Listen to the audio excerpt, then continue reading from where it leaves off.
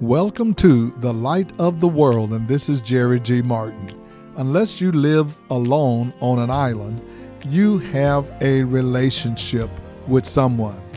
It may be a family member, it may be a friend, co-worker, neighbor, or just someone that you meet casually.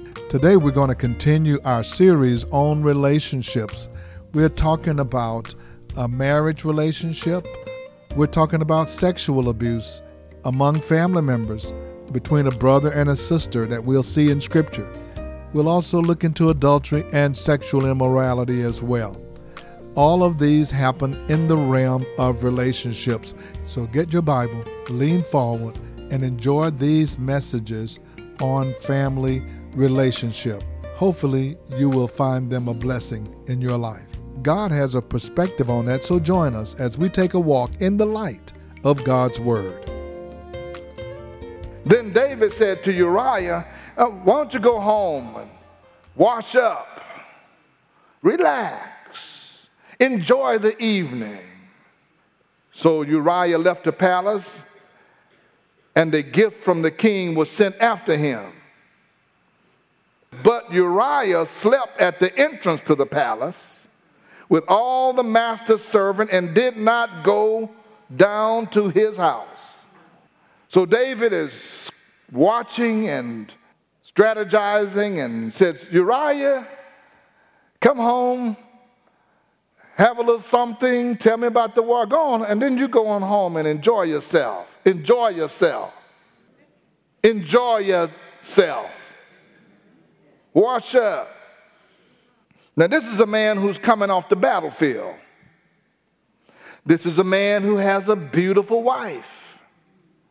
This is a man who's also wondering, why'd he call me off the battlefield?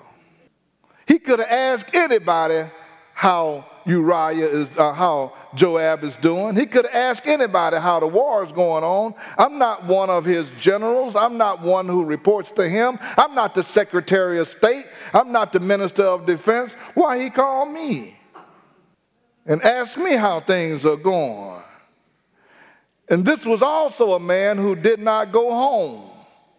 I wonder if he could smell a rat. When David was told that Uriah did not go home, he asked him, he said, bring him back over here. Uriah, I heard you didn't go home last night. Haven't you come from a distance, from a long place off? Haven't you come from the war zone? Why didn't you go home? Uriah said to David, the ark of Israel and Judah are staying in tents out there on the battlefield. And my master Joab and my Lord's men are camped in the open field. How could I go home and eat and drink and lie with my wife while everybody else is out there fighting?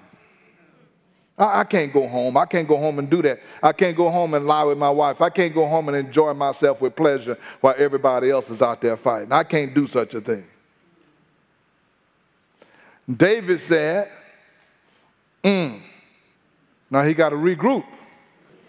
This man's not going home. Then David said to him, stay here one more day. Then I'll send you back tomorrow.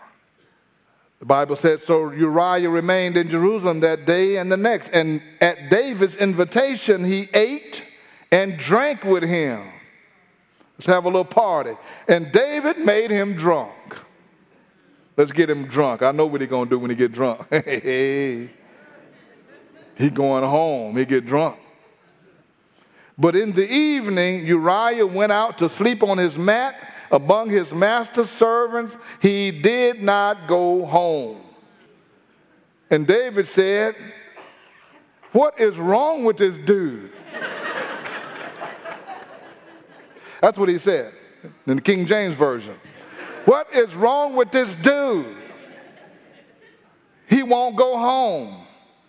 No wonder Bathsheba is bathing out there on the rooftop. Her husband is got some issues. Something is wrong with the Hittite. What is wrong with this dude? What's up with him? I done fed him, I got him drunk, he been drinking, and now he going to go lay out on the ground with the servants instead of going home to his beautiful wife, knowing he got to go back to the battlefield. He could just go get him a quickie or something. What's wrong with this dude, this Hittite? Now he calling him a Hittite now. This Hittite, what's wrong with it? David had to go back to the planning board again because that plan didn't work. In verse 14, in the morning, David wrote a letter to Joab and sent it with Uriah. And in it he wrote, put Uriah on the front line where the fighting is fiercest, and then withdraw from him so he will be struck down and die. Kill this dude. So while Joab had the city under siege, he put Uriah at a place where he knew the strongest defenders were. And when the men of the city came out and fought against Joab, some of the men in David's army fell. Moreover, Uriah the Hittite died. The plan worked. Uriah got what he wanted. That was to go back and be engaged in the battle. And David got what he wanted. And that was Uriah out of the way. This is that same David who was anointed the king of Israel when Samuel poured the oil on his head.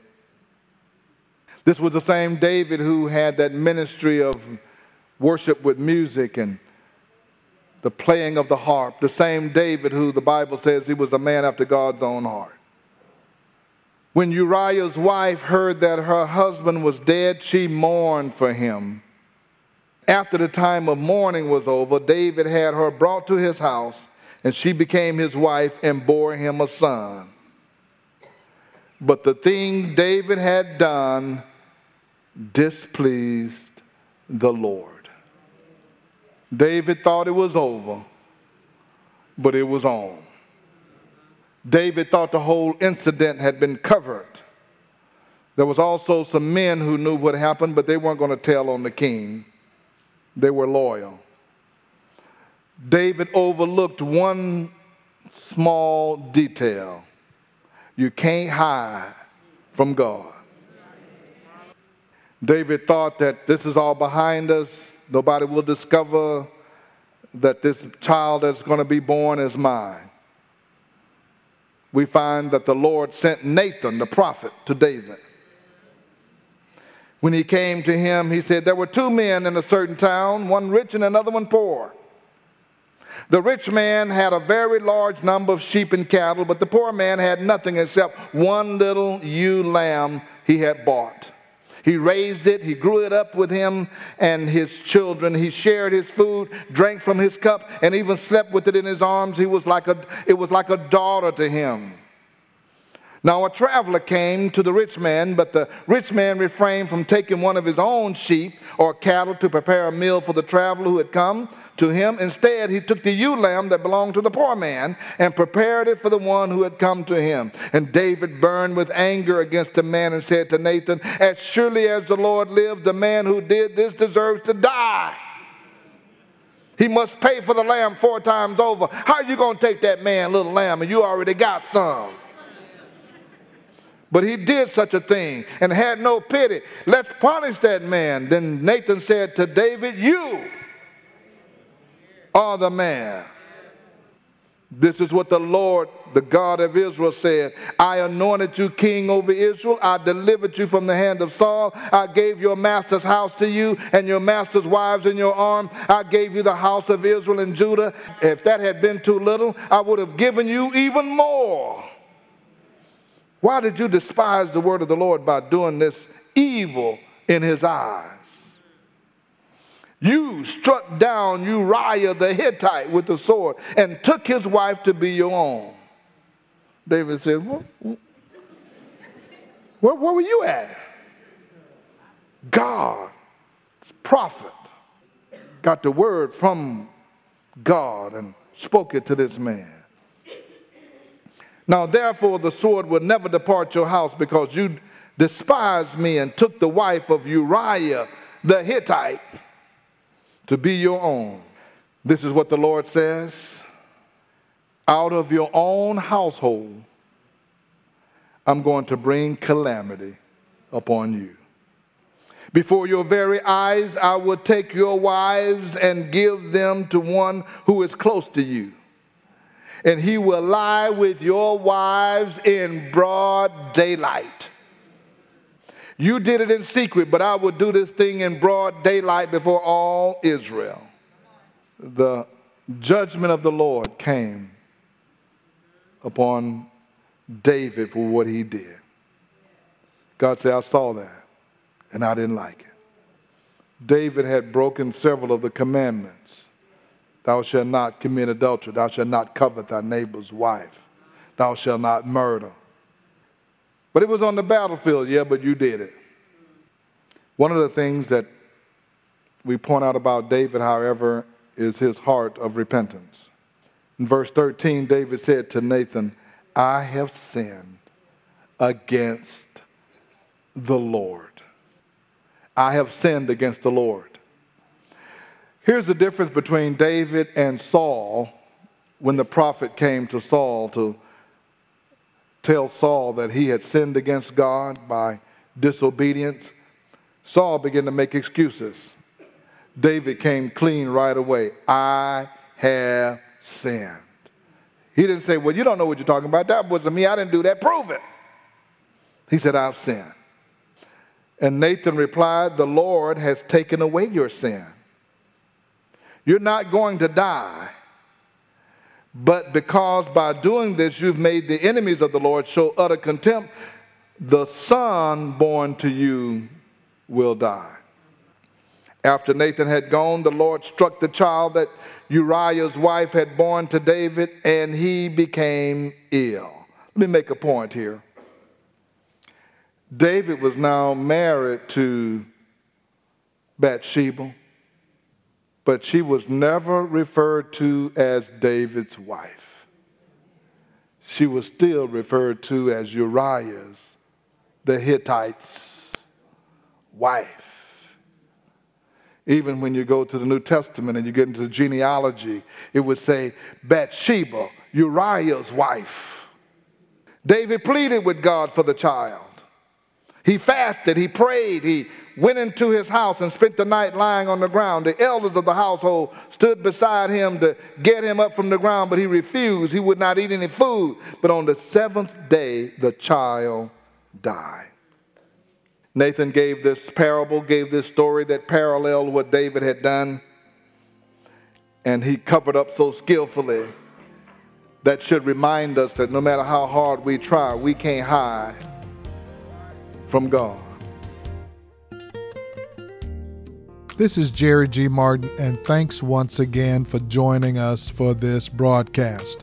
We've been sharing with you messages on relationships, and I want you to continue to join us as we talk about marriage relationships, we talk about single relationships, we're talking about inappropriate sexual abuse between a sister and a brother, we're talking about adultery and sexual immorality. All of these has to do with relationships. I want you to know that God is interested in our relationships and how we live and how we represent Him in everything we do. If you would like to hear today's message in its entirety, you can go to our podcast at The Light of the World Daily with Jerry G. Martin. Again, that's The Light of the World Daily with Jerry G. Martin, and you can listen to these messages or previous messages that we have aired on this broadcast.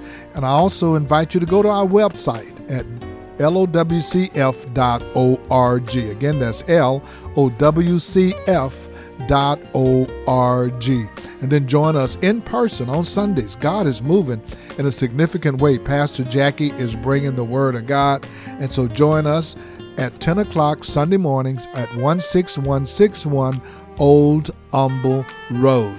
And don't forget about the Beacon Bookstore. You may need communion supplies, Bibles, or study resources, or anointing oil. Come and see us at the Beacon. It's right here on our campus. Call the Beacon now at 281-441-2885. That's 441-2885. Now for the Light of the World, this is Jerry G. Martin saying, may the Lord our God richly bless you, and we'll be with you again next time.